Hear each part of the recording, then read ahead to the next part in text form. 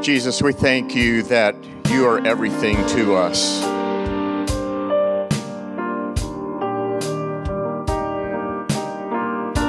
Colossians 3:4 says, "But when Jesus, who is our life, is revealed to the whole world, we will share in all of his glory." What a promise. Jesus, you are our life. And this is the testimony that God gave us eternal life, and this life is in his Son. He who has the Son has life. He who has not the Son of God has not life. Church, there's real life in Jesus. He is our life.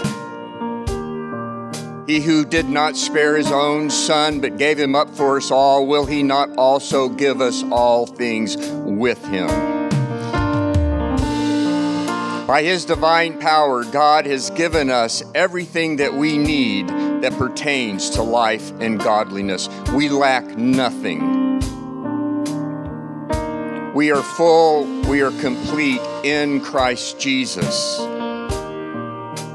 We have been crucified with Christ. It is no longer we who live, but Christ who lives in us.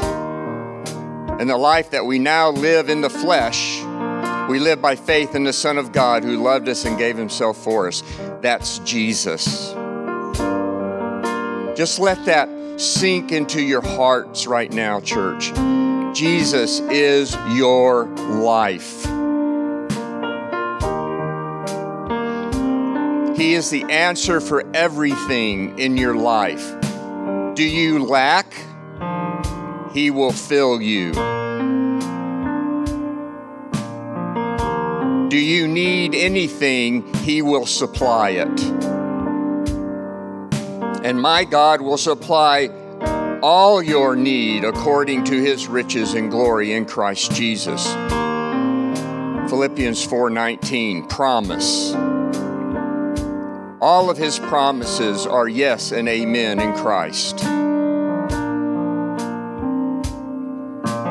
So right where you are, whether you're watching at home, you're right here in this sanctuary, maybe you're even listening to the podcast at some other time, but it's a time now just to come into the presence of God, because Jesus made the way for us to come right to the throne of grace,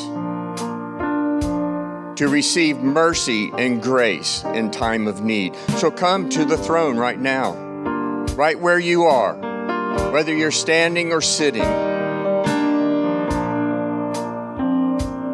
Come to the throne. Behold him in his sanctuary, in his power and his glory. Tell him, I love you.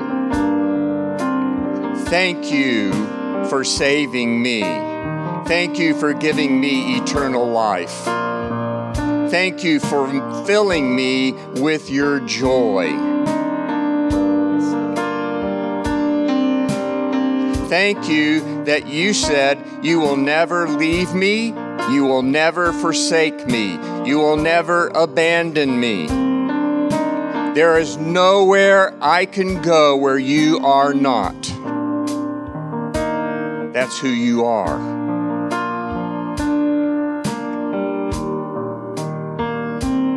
Thank you for being the lover of our souls.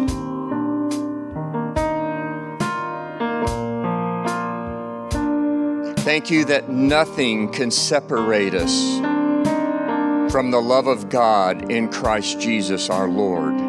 Nothing, no thing can separate us. We are in him, he is in us, and we are one. So we glorify you, Father, right now. We thank you, Jesus, that you took all of our sins in your body on that tree, that we might die to sin and live to righteousness. and by your stripes we have been healed. So we stand now in health, we stand in wholeness, and we stand in holiness because of what you've done for us. So we worship you, we adore you, we exalt you, and we look with great expectation for your appearing, when you will come to gather us to be with you forever and take us home to live with you. We praise you and we pray everything in the priceless name of Jesus. Amen and amen. Praise the Lord. So greet one another, church. Bless one another.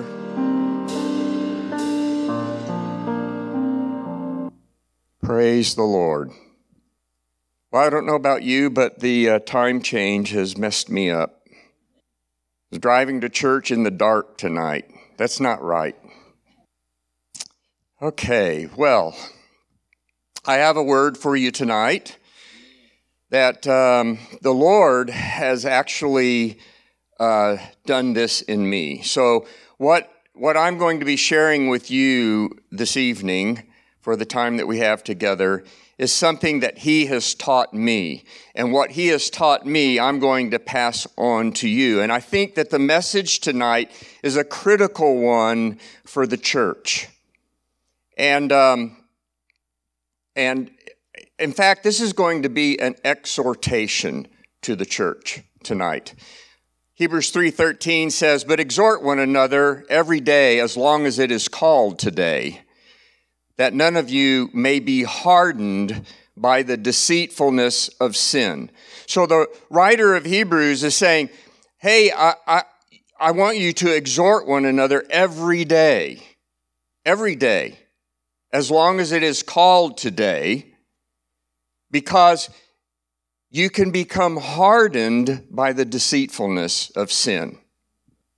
If that wasn't true, the writer of Hebrews would not have been inspired by the Holy Spirit to write that down for our instruction today.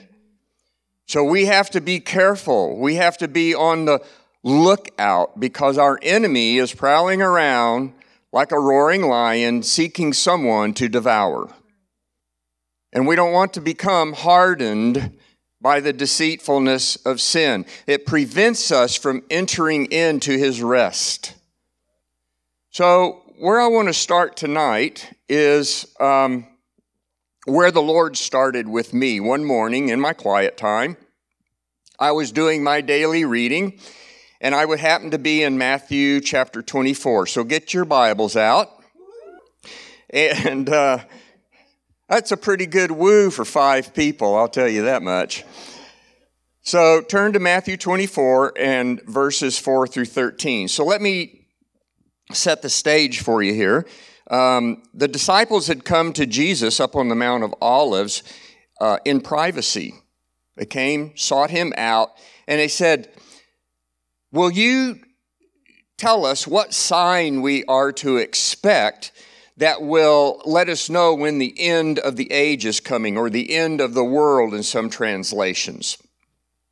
And so Jesus answers them, and He says this, and I'm going to read all of this out, so bear with me. This is in the New Living Translation. Jesus told them, "Don't let anyone mislead you." Well, right off the bat, that means we can be misled. So don't let anybody mislead you, for many will come in my name, claiming, "I am the Messiah." They will deceive many. Now He's talking to the disciples here. So they will deceive many, and you will hear of wars and threats of wars, but don't panic. Yes, these things must take place, but the end won't follow immediately. Nation will go to war against nation and kingdom against kingdom. There will be famines and earthquakes in many parts of the world, but all this is only the first of the birth pains, with more to come. Then you will be arrested, persecuted, and killed. You will be hated all over the world because you are my followers. And many will turn away from me and betray and hate each other. And many false prophets will appear and will deceive many people. Sin will be rampant everywhere, and the love of many will grow cold. But the one who endures to the end will be saved. So as I read this in my quiet time, I began to meditate and ponder on this and just come before the Lord and ask Him, what do you want me to know out of this? And the first thing I was considering was, where are we in the continuum of events that Jesus talks about here? And I don't know, but I think we're somewhere in the middle. Because we have already seen nation going against nation and kingdom against kingdom. We have seen wars and threats of wars. We have seen famines and earthquakes in many parts of the world. In many parts of the world, the church is being arrested, persecuted, and killed. Not across the whole church, but in pockets of the church. And you will be hated all over the world because you are my followers. We're even seeing that now. That there is a great coming against those who stand for truth, the truth of the gospel. But what the Lord did in this quiet time is He took me to this sentence and He began to speak to me. Sin will be rampant everywhere, and the love of many will grow cold. I have a window into the church because I lead freedom prayers. I've done hundreds of freedom prayers, and then I'm also a physician. So I see people in the intimacy of a physician-patient relationship, and I'm telling you, church, I am seeing people's love is growing cold. Sin is rampant throughout the world. You have to be maybe blind, deaf, and mute to not know that sin is rampant throughout the world. And love is growing cold. This Greek word for cold is suko, and it means a cooling breath. So like when you get a cup of hot coffee or a fork full of really hot food and you go to cool it. And so the world, the devil, and our own carnality is cooling our love. And what the Lord told me was, Lex, you need to fan your love into a white-hot heat. You need to let your love burn and not grow cold. And this is the message to the church. He buried that truth in my heart, and He has transfigured my heart in understanding that we need to love one another. The one who endures to the end will be saved. And I'm getting that if we are going to love one another with a fervent heat, then we are going to be able to endure to the end. And this is why Hebrews 10:24-25 says, and let us consider how to stir up one another to love and good works, not neglecting to meet together, as is the habit of some, but encouraging one another, and all the more as we see the day, with a capital D, drawing near. The day is drawing near. We need to be stirring up one another to love and good works, and we need to meet together. and we need to encourage one another. Why? So that we can endure to the end. Amen? You hear what I'm saying? Okay. So, to put this into perspective, in John 13, 34, and 35, Jesus says to the disciples, he says, "A new commandment I give to you, that you love one another. Even as I have loved you, that you also love one another.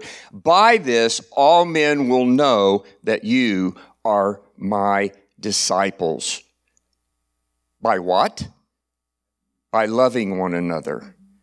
This is how the world will know that you are my disciples. So first and foremost, loving one another is a command. It's not an ooey gooey feeling. It isn't something that we have to, grow before we can love someone else. No, love is a command. When you love, then the feelings will follow. So we are commanded to love. And interestingly, I pondered this. It says a new commandment. Now, we know that we are supposed to love the Lord our God with all of our heart, soul, and mind, and our neighbor as ourselves. That's not new. But this is a new commandment, to love one another as Christ loved us. And we're going to see what that entailed momentarily. So he's saying, I want you to love one another as I have loved you.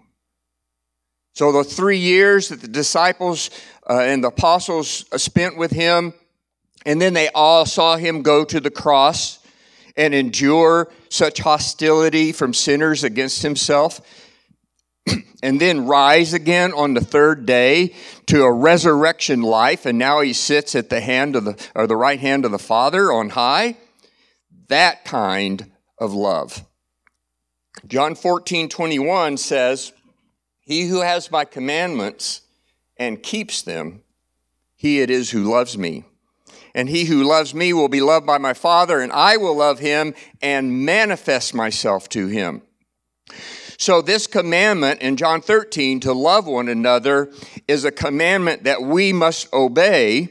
And when we do, we show that we love him.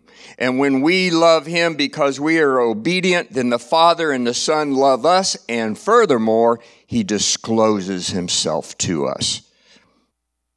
If you are feeling far away from Jesus, and you feel, and you haven't had any revelation from Jesus, no manifestation of who he is, then check your love. Are you loving one another? So it's a commandment, but it's also the mark of a disciple. So if we are not loving one another, we are not a disciple of the Lord Jesus Christ. He says it clearly. By this, all men will know that you are my disciples if you have love for one another. The word love as a verb in the Greek is agapao, and the noun is agape. Everybody knows the word agape.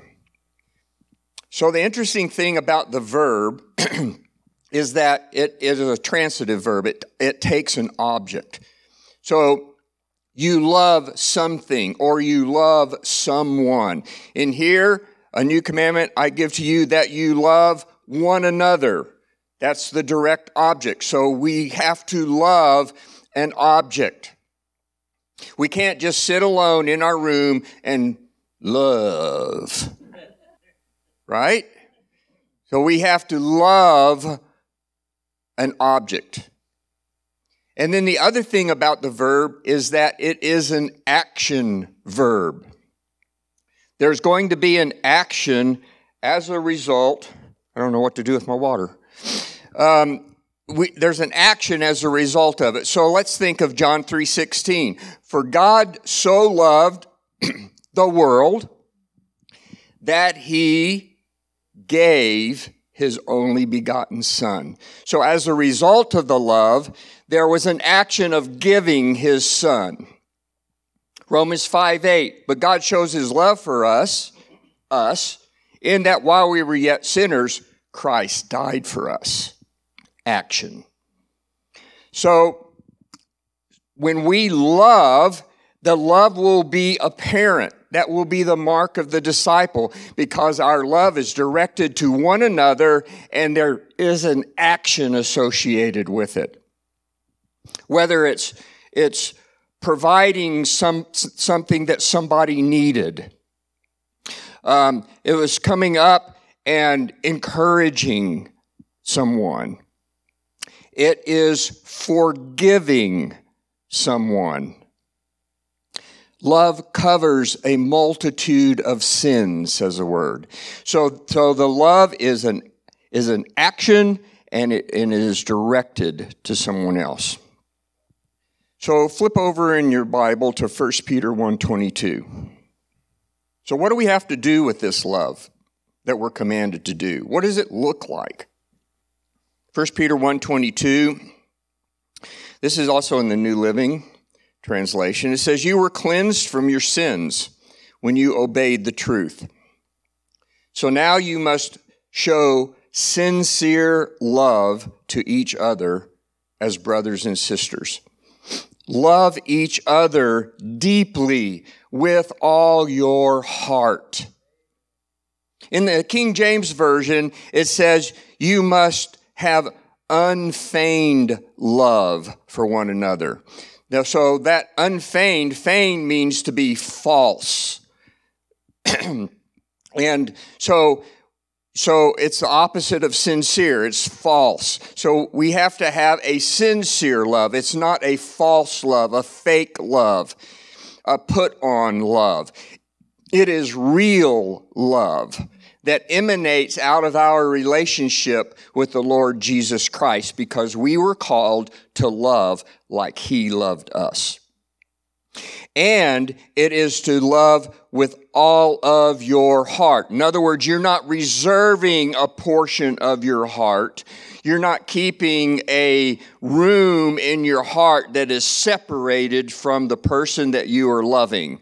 In the New King James, it says, love fervently with a pure heart. And this is really important, because if you go to Matthew 5:8, the Beatitude chapter, it says, blessed are the pure in heart, for they shall see God. It is the only beatitude that results in seeing God. So it is a pure heart. So we are to love fervently from a pure heart. However, what happens if you haven't guarded your heart? Sin is rampant in the world. You have let sin enter in. Your heart has become corrupted. It is not pure. You haven't guarded your heart. You haven't kept clean with 1 John 1:9 and confess our sins, and he is faithful and just to forgive us our sins. But you harbor that, and your heart has become impure. So now turn to 1 John chapter 3. This is really important. This is the exhortation part I'm talking to you about, because, church, we need to be careful. We need to watch ourselves. We need to be able to exhort one another every day about loving one another. 1 John 3, verses 14 and 15. If we love our brothers and sisters who are believers, it proves that we have passed from death to life. But a person who has no love is still dead. Anyone who hates another brother or sister is really a murderer at heart. And you know that murderers don't have eternal life within them. You don't have to go very far in the Bible, actually, to chapter 4 of Genesis, to see this in action. When Cain hated his brother and murdered him. And then it's been going on ever since, all the way down through time to the present day. But we are not that person. We have been called into life, abundant life, Zoe life. And in that life, when Jesus is our life, he is filling us, our hearts are pure, then we love one another fervently from a pure heart. Flip over a chapter to 1 John 4, 20 and 21. If someone says, I love God, but hates a fellow believer, that person is a liar. For if we don't love people we can see, how can we love God whom we cannot see? And he has given us this command: those who love God must also love their fellow believers. So we must be ardent lovers in the body of Christ. We need to be loving one another fervently and coming from a pure heart. I'm thinking of the parable of the Samaritan, the Good Samaritan. So here's a man who's been robbed, stripped, and left dead at the side of the road, and along comes a priest and walks along the other side of the road and keeps on going. And then along comes a scribe, inches a little closer, takes a look, and walks on by. And then comes a Samaritan who has compassion on this man and has mercy on him, binds his wounds, puts him on his animal, takes him to an inn, takes care of him, and then tells the innkeeper, let me know how much more it's going to cost when I come back this way in order to get him healed. That is love in action. That is love from a pure heart. The priest and the scribe were not willing to count the cost. They were not willing to have compassion that comes from the bowels. The Greek word is splanknon. It means coming from the bowels and having compassion on that man, because they would get unclean and would have to go through a ritual of 7 days to become clean again. And so they were adhering to the letter of the law, but they were not loving. Woe. Woe to us if we're going to say, oh, I'm going to read my Bible and do it, but I don't have love. Oh, that brings us to the next section. Turn to 1 John 3:16. We know what real love is because Jesus gave up his life for us.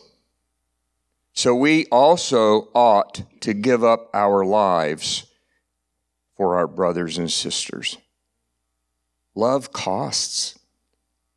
It's a giving. It's a pouring out of your heart into another's heart.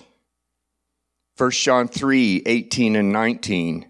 Dear children, let's not merely say that we love each other.